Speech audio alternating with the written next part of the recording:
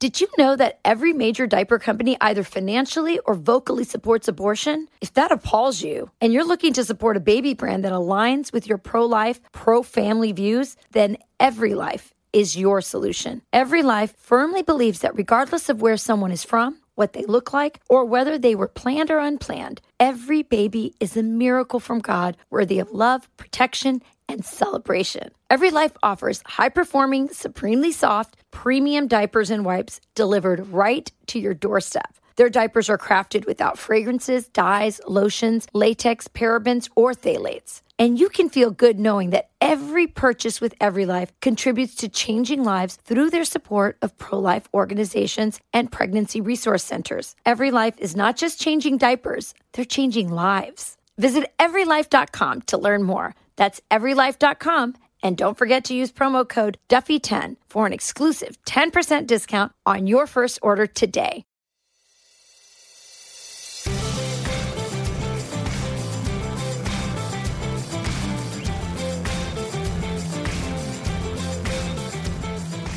Hey everyone, welcome to From the Kitchen Table. I'm your host, Sean Duffy, along with my co-host for the podcast, but also my partner in life, Rachel Campos Duffy. That's right, Sean. It's so great to be back at the kitchen table talking to all of you on this week of Valentine's. The week of Valentine's Day. So earlier in the week, we did Dan Bongino's love story with his wife, Paula.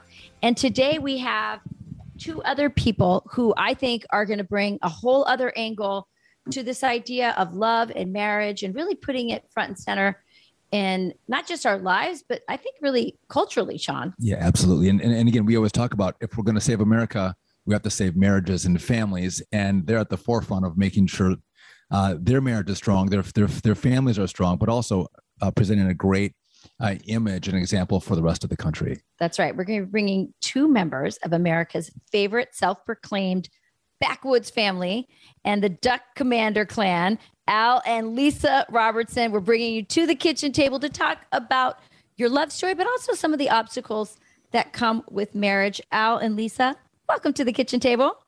Thanks. Thank you so much. We are so glad to be here. Well, we were on your podcast. Tell everybody about your podcast. I want to make sure our listeners also catch yours. Yeah, you guys came into the Unashamed Lair, is what we call it. It's our little hunting place out in the middle of nowhere. But we had a great visit on Unashamed with Jason and Missy and Lisa and I, of course, you and Sean, Rachel, and it was really great. We appreciate you guys doing that for us. The time passed so fast. It sure did, didn't it? It went really fast. You guys are just a really fun crew. I kept tell Sean, because we're from the kitchen table here. I'm like, that's a kitchen table I'd like to sit around. But actually, in your set too, the set has it looks like a great kitchen table as you guys are sitting around it, talking and having fun. And we went so long. This was so much fun for us. We went so long as our computer actually died at the very end of the segment. We fell off. She was right in the middle of just this great, wrap up point, and it was just, there goes. There it goes. Well, that's life, and that's why we have you guys here, because you guys get that. Life is messy, and things happen, and we all enter into marriage with the best of intentions. In love. But everyone knows that marriage, or if they don't, they should know that marriage is difficult. Marriage is hard. Marriage brings a lot of unexpected things into our lives and things we have to work hard to overcome and get better at. And so I guess we just want you to start. Just tell us your story. Your love story, because we're just fascinated also that you met at McDonald's, like in a parking lot. I love it. Yeah, sounds like the Jack and Diane story, right? That's right. Well, back in the early '80s, there's wasn't a lot going on in Western Road, Louisiana. McDonald's was kind of our spot for the teenagers to go, and we just drove around and around the parking lot, hoping somebody else would show up. That was kind of the way it worked for us, and so that's that's exactly how we met. Lisa we'd actually gone to middle school together. We were, I was an 8th grader, and we had just moved out to where, the show is filmed, way out in the middle of nowhere. And Lisa was raised right up the road. And so we went to school together, but she was in 6th grade. I was in the 8th grade. And because I was the new man on campus, I was kind of a big deal. I was, the little school is called Pinecrest School, and so I was Mr. Pinecrest that year, which, by the way, is the only title I've ever owned or had. So, Nope, that's not your only title. Arm candy. oh, that's right. Ah. Now that Lisa's going to speak it to her, I'm arm candy as well. That's right. But so Lisa kind of noticed me before I noticed her, and because I had a lot of young I girls. love how he puts that in there. He had to make sure he got that in. She was after me from an early age, but a lot changes from 6th grade until the 10th grade, which is when I first noticed her. And she was in the drive-thru at McDonald's, and I went over and I leaned my head in the car, and I was like, whoa. And when I saw her, and in redneck, that means you filled out, you grew up. Right. Redneck. Do you know what they call it these days?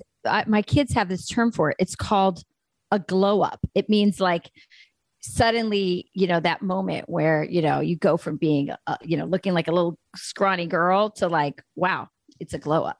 See, now, that's why, Rachel, that's why I love you. You're on the cutting edge of societal evolution. You know these things, which is really great. Yeah. So that was. By the way, she used that phrase, and I was like, "What is a glow up?" She explained the same thing to me as well. I'm in touch with the kids, so.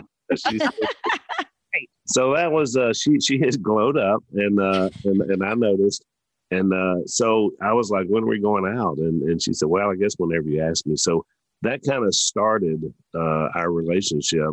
And unfortunately, I've been a pastor most of my life, and I've been in love with the Lord since I was 18. But at this point, I was only 16, and I was as we say down here in the South, I was working on my testimony at this point, and I've not heard that, but I like it. Yeah, I was working on it, and so it wasn't really great. It was I was not a good person, and Lisa really was a good girl, and I feel like, our first year there when we started dating, that I was a bad influence on her. And, she had a lot of things from her life that I didn't know at the time. I didn't care, to be honest. But, once I married her and we began to build a life together, I realized that she really needed a guide at that point. And I was just, I fell short of that. So it's one of my two greatest regrets in life is that I wasn't a better person when we met. So, Lisa, how long were you dating before you got married? Because I think you married quite young, right? We did. The first time we dated, I was in the 10th grade and he was in the 12th grade. And that only lasted about 6 months. He actually got into trouble with that testimony and had to move to New Orleans for a little while. So he came back. Whenever he came back from New Orleans, I was in the 12th grade. And, just a few months away from graduating from high school. And so, what we thought back then was our first date was, when he asked me out on that McDonald's parking lot, then the next night, we went out and it was less than desirable. It was quite deflating, actually. But not to be deterred, I continued dating Alan. And on about the 4th or 5th date, I guess, is whenever he said, "If you love me, you will." And I really felt like that since I was in the 6th grade, I did love him. And so I was in full board. So that's whenever we started our sexual relationship, was whenever I was in the 10th grade. So then, a lot happened in those 2 years in my life and his. Lots of guys came through. And for him, lots of things happened in New Orleans. But whenever we started dating again, whenever I was in the 12th grade, we decided that we wanted to be a lot, because at that point he introduced me to Jesus. I was still expecting him to be this, this guy that drank and smoked marijuana and, that I had sex with, but that's not what he wanted. Whenever he came back, his life was changed. And wow. So at that point, our first our second first date, he introduced me to Jesus and told me that that's not how he wanted to live, that he wanted to live pure. And so at that point, when we started dating, we were like, okay, so we'll live pure. We really didn't understand what that meant. Because after about, a couple of weeks, then Al says his now biology began to overtake my theology. So that happens. Yeah. So we started talking more seriously about getting married, and we did, and we were young. You're right. We were 19 and 18. Yeah. Wow. Got married, and we took so much baggage into our relationship of not only our past, but just things we had really not figured out yet. So, the first few years of marriage were really tough. And it took us a few years to kind of get our footing, on our relationship. And I always tell people now, Lisa and I do a lot of marriage stuff with couples. And, I say everybody comes in their marriage with some suitcases, maybe one or two with some baggage from their past. And, we kind of put them someplace and hope we never have to deal with them. But you're always going to have to open them up at some point because, it's just life. And so we try to tell people we want you to take as few bags as possible into that relationship. Yeah, I think that's interesting because, it is because Rachel and I talk about that quite a bit, that we both bring in some really wonderful things from our past and traditions and values and experiences and our parents. But with those wonderful things we take to our marriage, we also bring in, to your point, baggage as well. And we always talk about how do we keep the good things and try to leave these bad habits or bad experiences behind. And it sometimes you don't even recognize that you're bringing them into the marriage. Some of the bad habits that you've seen and accumulated over time, you don't recognize it unless you have someone in your life who can lovingly say, listen, this is not normal. This is not normal, not good. Let's try to drop this one. And again, I think that's part of growing in a marriage, taking the good and leaving the bad. I think it's interesting too that you say that you had a rough couple years of marriage, and Sean and I did too. I think our first year of marriage was probably our hardest, and in a way, I'm kind of a fan of it. The older I get, the better I think that was for us. That we didn't have this like blissful couple years of like romanticizing marriage and what it's like. We really kind of we had a baby right away. Yeah, we had a baby right away, and we kind of had to love and fight our way through that first year. And I feel like things have gone up from there. Obviously, there's been little peaks and valleys, but I mean, the first year of marriage for you guys was difficult, but I'm sure you learned a lot through that. Oh, of course. Anytime you take two different personalities, and I'm a youngest child and Alan is an oldest child. And whenever you put those two things together, sometimes chaos ensues. And it did in our relationship because I was spoiled and, I really wanted whatever I wanted. And I was super independent, right, being the oldest. And so those two didn't mesh very well for us. So it Love was all that sibling order stuff, by the way. I really believe that has a lot of impact on people's personalities. That's fascinating. It does, Rachel, no doubt. Yeah.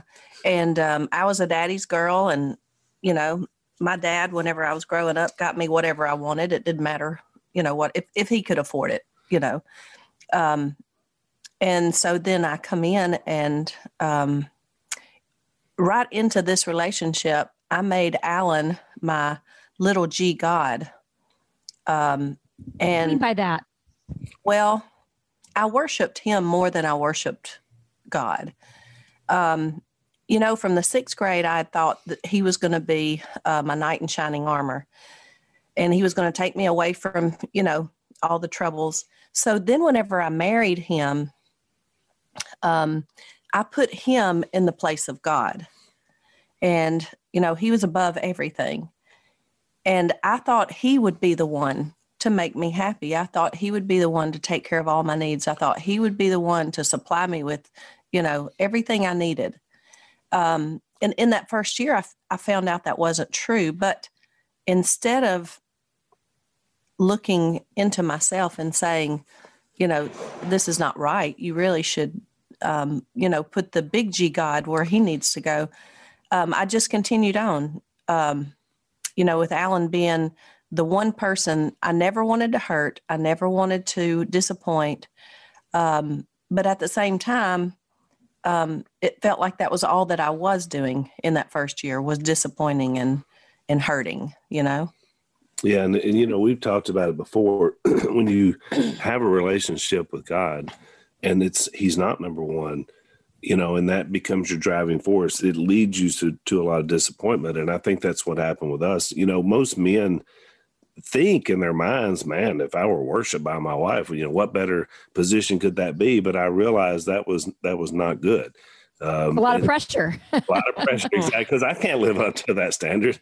I'm weak and fall short as well. And so, that built up and accrued.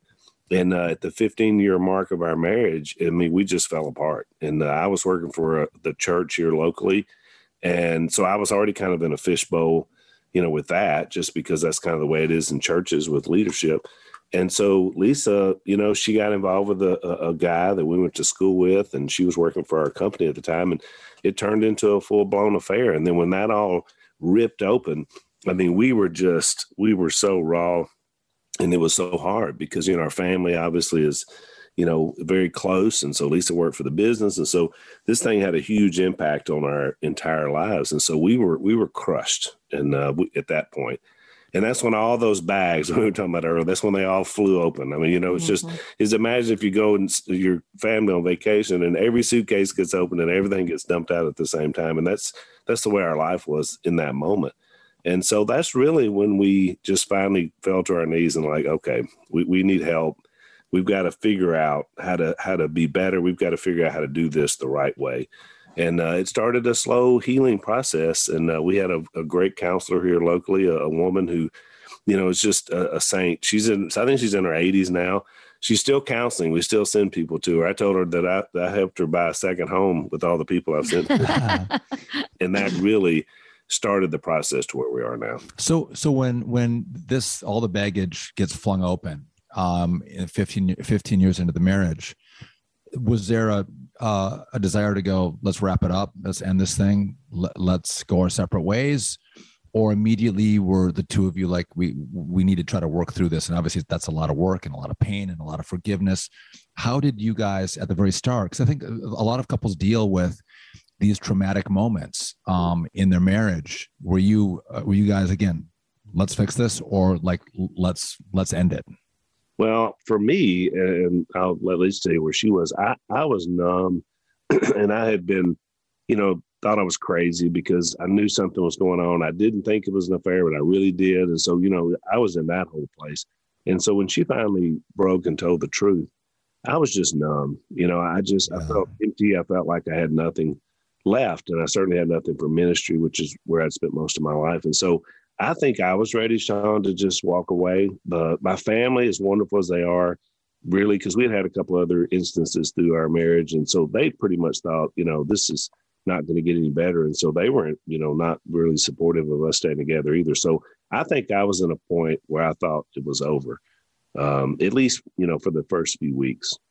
So was that you, Lisa, who was like, I want to fight for my marriage? Yes. And I'll tell you, the night that everything happened, after I opened up and told Alan the truth and told him everything, I was empty. Because I actually looked at myself in the mirror and thought, who is this person that is capable of doing this? And so whenever he told me that I needed to leave, I went out into the backyard. It was just right outside our bedroom. And we'd been trying to keep this quiet, because our kids were at home. And they were 9 and 11, I believe, at the time. And so so I went out back. And, I just got to thinking, I thought, I thought I was a Christian. And I thought I had a relationship with Christ. But obviously, I was wrong. And so I laid down in the yard. And if I could have dug a hole, I would have, because that's how low I felt. But at that moment, that's whenever I cried out to the Father. I said, I thought I had a relationship with you. I thought, you know, that I was a Christian, but, you know, I'm looking at myself now and there's no way that I ever accepted you as my Lord and Savior. And, you know, at this point, Lord, I don't even know if I believe in you. There is so much stuff that's happened and I just don't even know if I believe that you're out there. But, you know, if you are, God, if you're out there, please come and rescue me. Wow. And it was almost like and I can kind of feel the tingling of my shoulders. It was almost as if a weight was totally lifted off my shoulders. And, you know, there was a porch light out there. So I saw the light, but maybe that was the porch light. But seriously, at that point, that's where God came and got me. Now, look, Wow. He didn't wait for me to straighten up. He didn't wait for me to dust off my clothes and get my life in order. Look better. Yeah. Look better. He came at that point whenever I was as nasty as I could be. And He picked me up and, you know, He set me on holy ground. And at that point, I knew that no matter what happened between me and Alan, I wanted our relationship because, again, I'd loved him my whole life.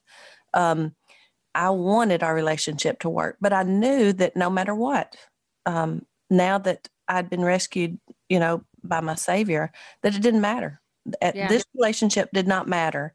But I began at that point to pray for the desires of my heart. And that was for us to be together, you know, and for us to be an impactful couple for the Lord. It's been like a rocket ship ever since. Well, I was just going to say, I mean, there's so many things that were popping through my head as you were telling that, Lisa.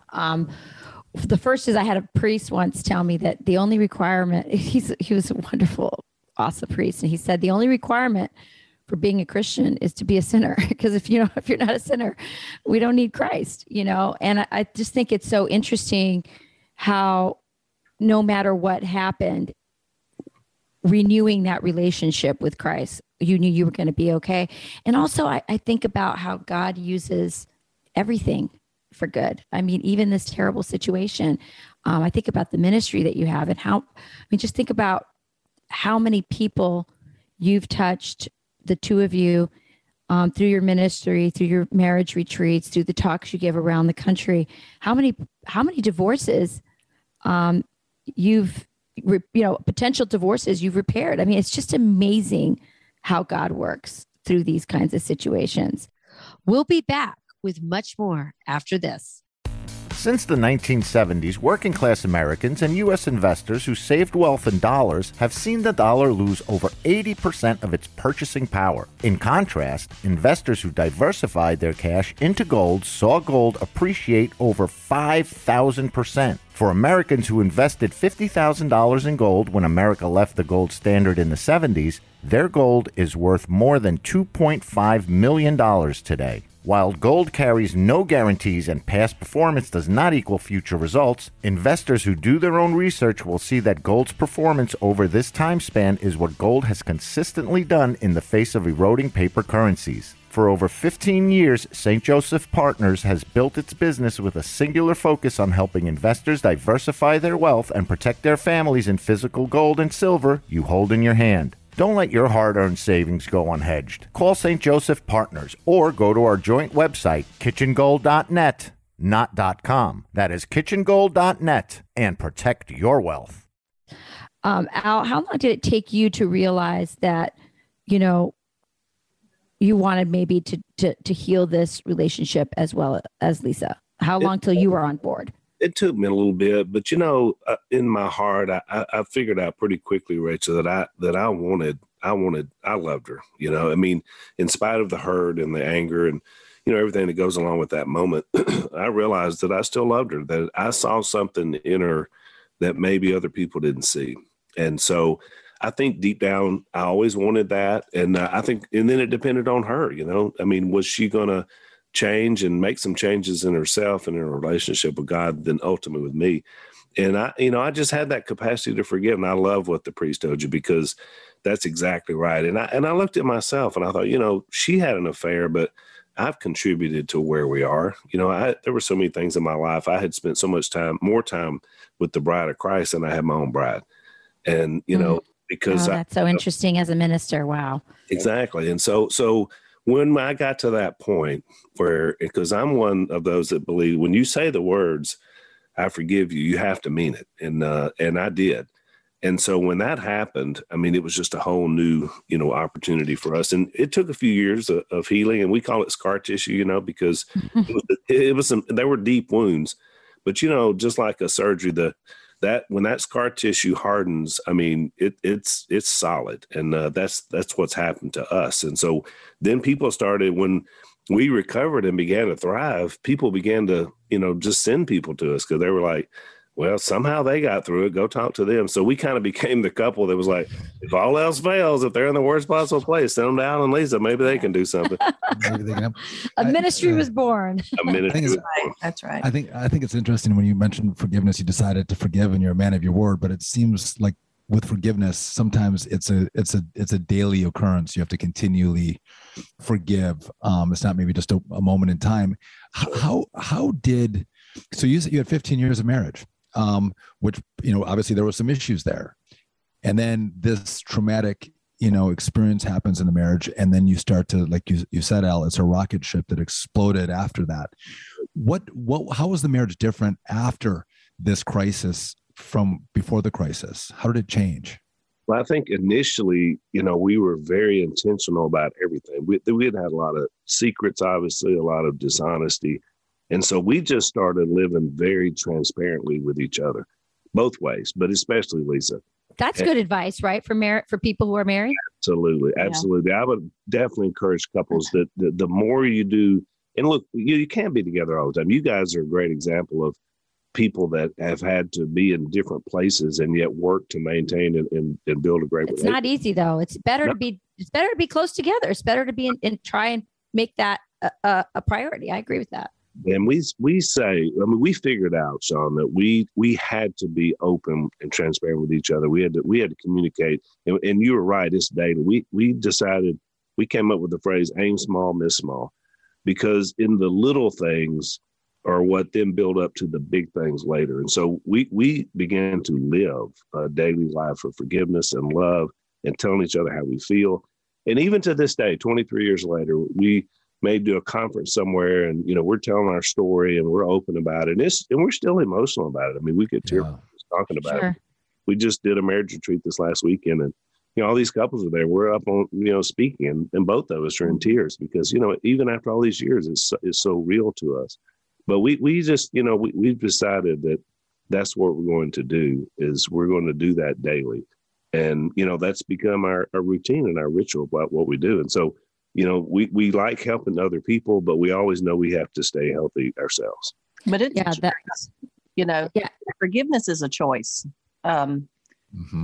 It's not something that, you just wake up with every day. It's something you have to think about every day, and am I going to allow Satan to throw my past back in my face, or am I going to forgive and am I going to move on?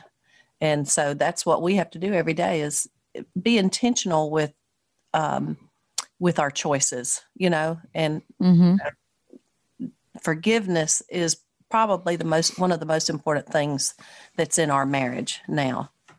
Well, it's really the crux of Christianity. I mean, he came to forgive our sins, and if he can forgive our sins, and who are we to not, forgive ourselves and forgive our spouse? I want to talk to you about something because I met you, and for our listeners here, I met Al and Lisa at the Right to Life March, and I was interviewing them because they were there. They were going to speak at the march, and so they're obviously very pro-life people, but they're not just sort of theoretically pro-life. You're a couple that has, the issue of life is personal, especially for you, Lisa, and you talked earlier, Al, about these suitcases that we bring into our marriage. And one of the suitcases that you hadn't unpacked, that I imagine you had to unpack as you were trying to repair your marriage and where all this behavior and where all this stuff came from, right? That led to this, explosion in your marriage. One of them was abortion. And the reason I bring it up, and I know it's a touchy subject, but 1 in 4 women in America have had an abortion. And so a lot of women are quietly suffering. And it's the one thing I think in our culture, we talk a lot about PTSD on all kinds of fronts, from war to, abusive homes to all kinds of stuff. But the one thing you're not allowed to say there's PTSD from is abortion. And I believe from the conversations we have had in the past, Lisa, that, this did have an impact on forming you and what happened to you ultimately in your marriage. Well, I believe it did too. When we were talking this weekend, I said, I feel as though I should have an A on my forehead because I had abuse in my life as a child. I had an abortion, at 16 years old, and then I had adultery in my grown life. And so I said, I just feel as though, sometimes an A should be up there. But also, I'm not defined by that any longer. Right. And the reason why I speak out for the unborn is because I have a personal experience with what happens, whenever you have an abortion. And you feel as though there is no other thing that you can do. This is the only thing. And so whenever I speak, I always say the same thing. It's not your only choice. You can have this baby and raise it, and there are so many places out there that give you help. So many pregnancy centers out there. We speak at a lot of those.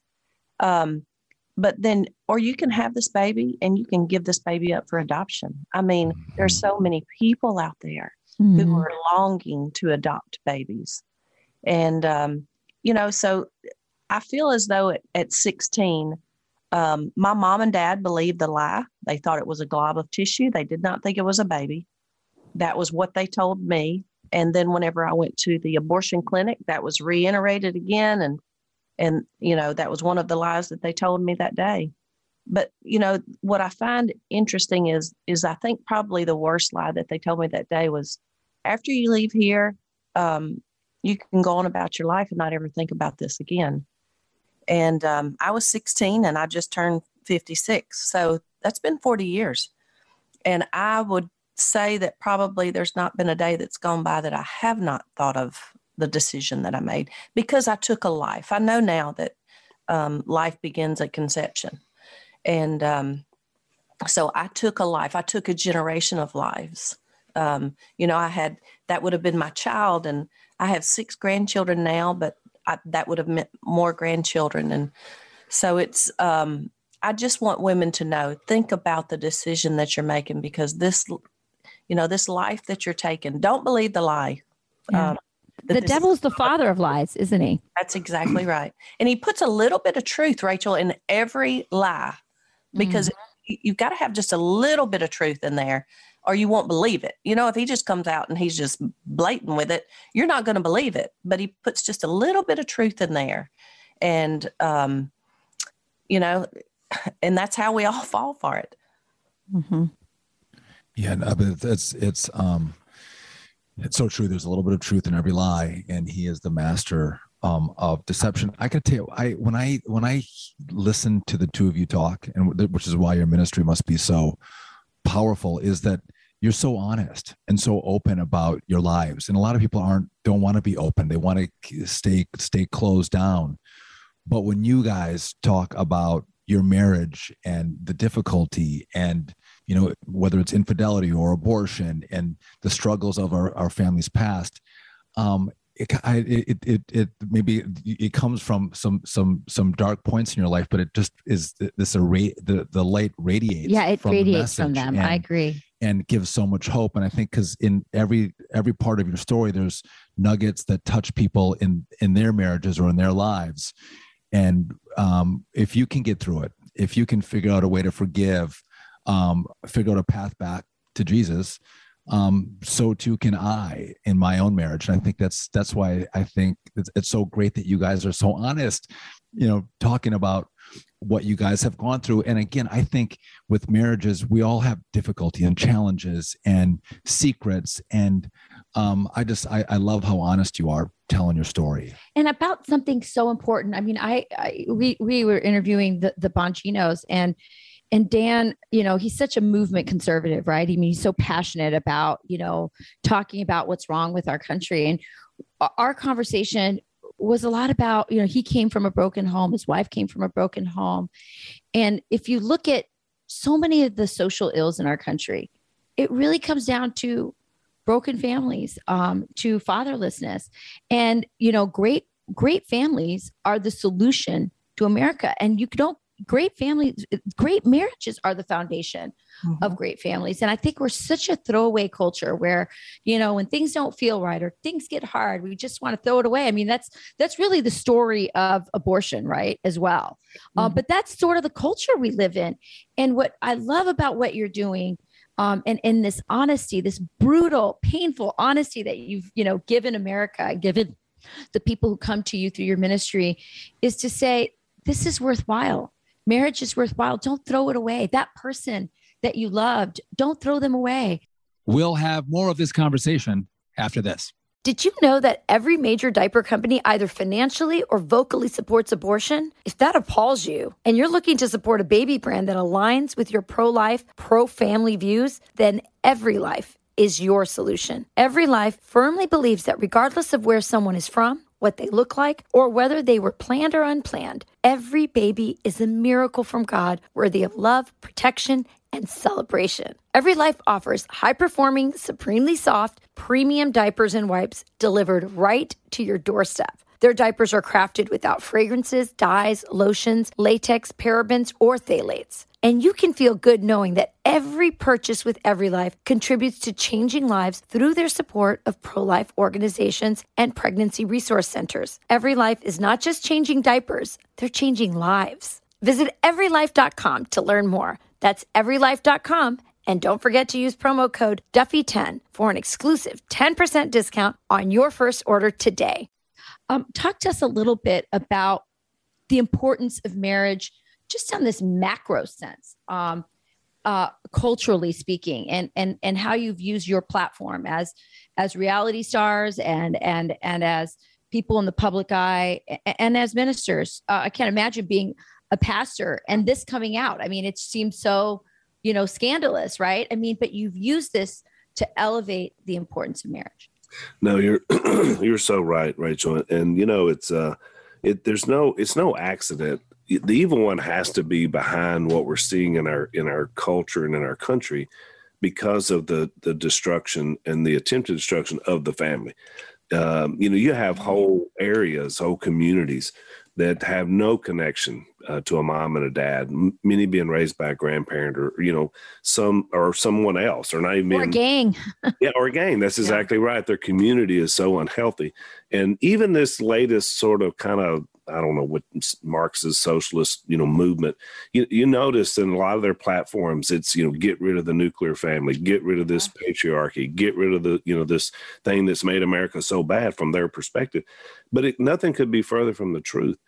And so I do feel like, Lisa and I feel like we're a couple of beggars that found some bread, and we want to share with other people where to find that bread. I mean, we were in that hopeless place, and we want to provide hope. And I really do believe our culture will come around, but it'll be one family at a time, one marriage at a time.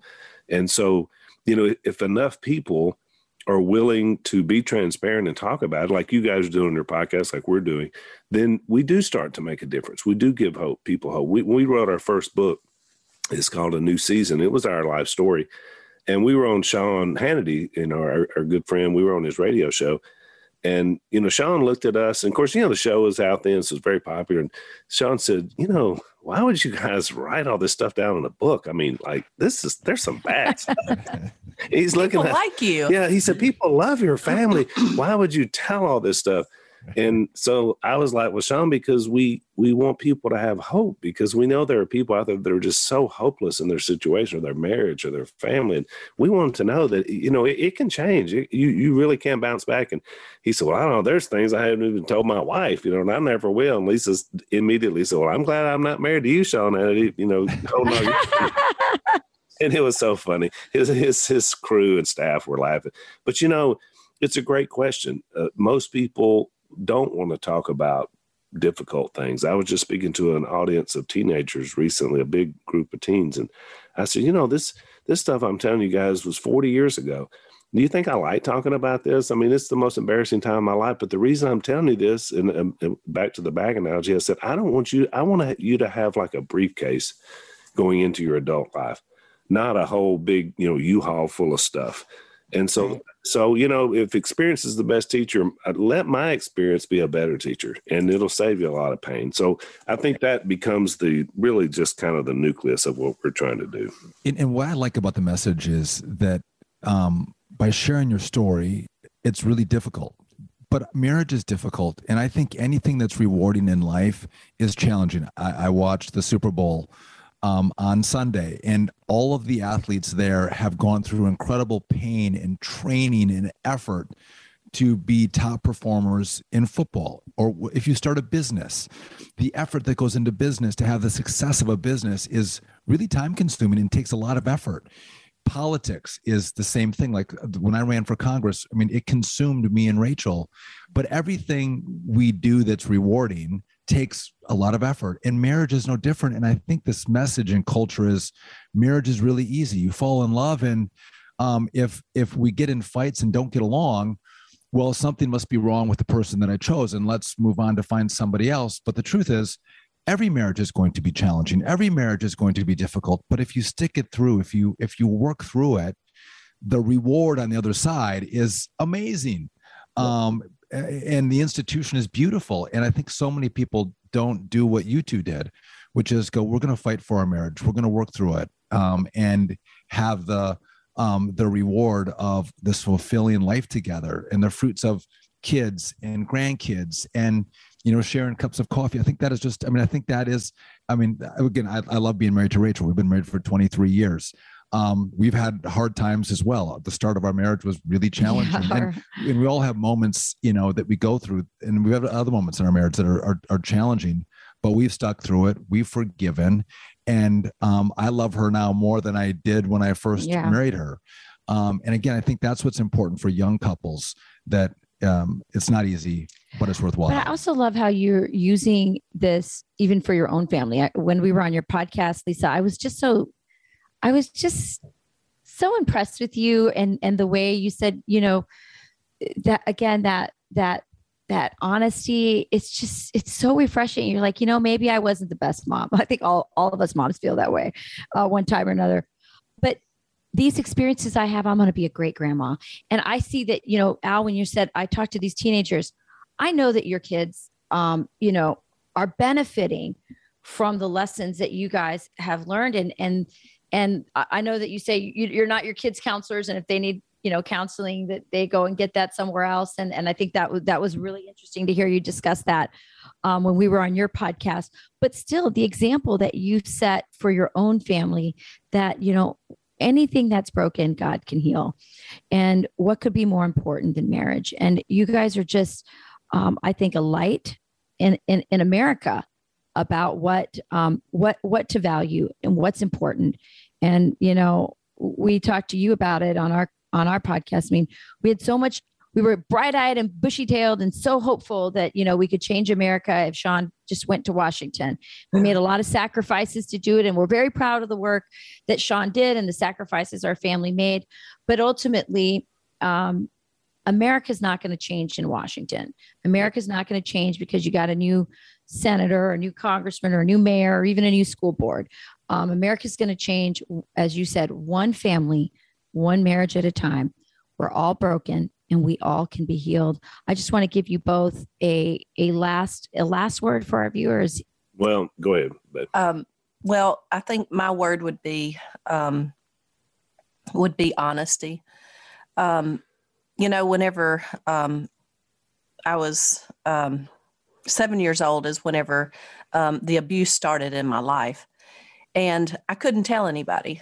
And so I learned to be dishonest or just to not be truthful.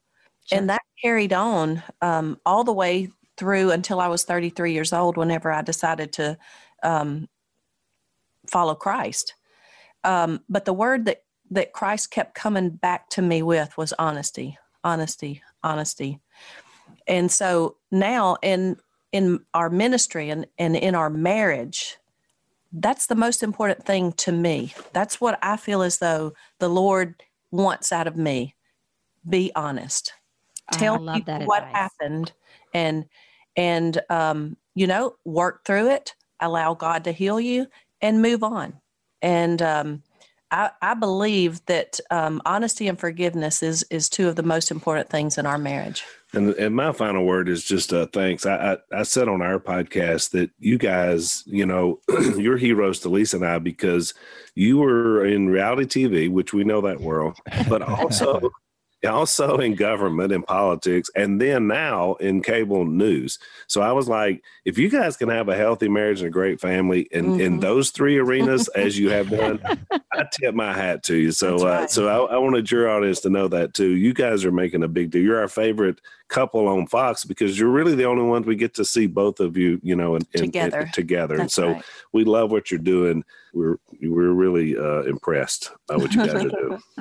I appreciate that. And I could just, at least when you said honesty, it's like when you're honest with people, it lifts this weight off you. When you can actually say it, you drop the baggage and you walk lighter, which is, I think, really important. Quickly, if people want to go to one of your retreats, I don't know, or figure out, learn more about your story. I know you have the Unashamed podcast. What a great name. But also you have a website, correct?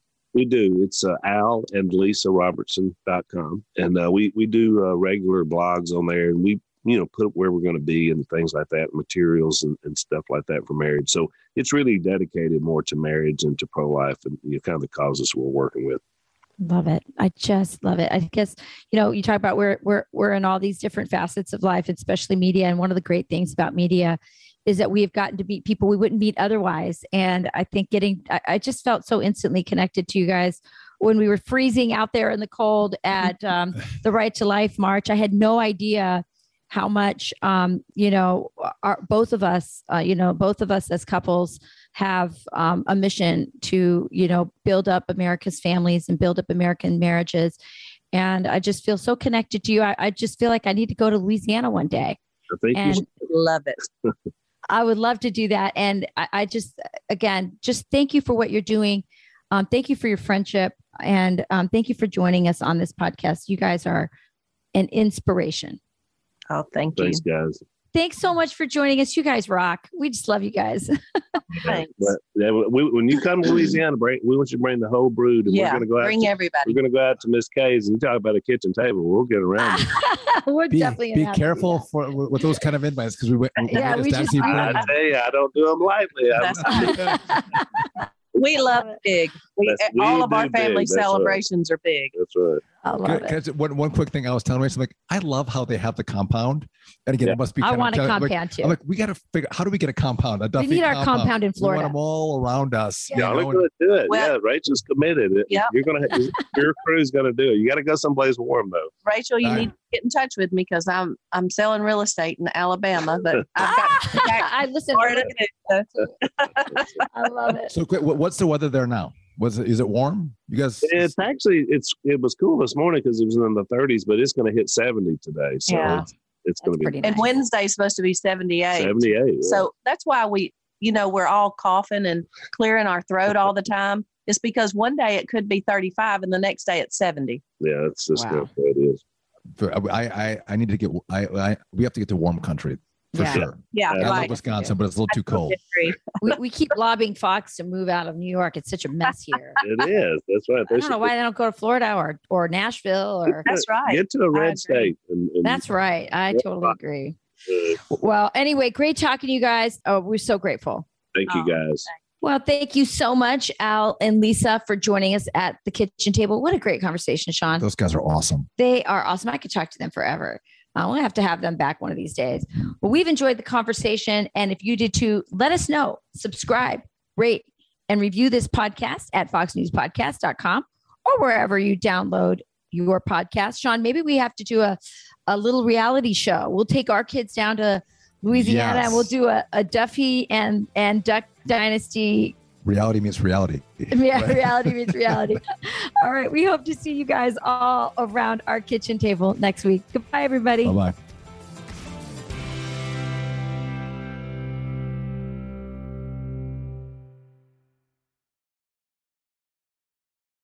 It's time to take the quiz. 5 questions, 5 minutes a day, 5 days a week. Take the quiz every weekday at thequiz.fox and then listen to the quiz podcast to find out how you did. Play, share, and of course, listen to The Quiz at thequiz.fox.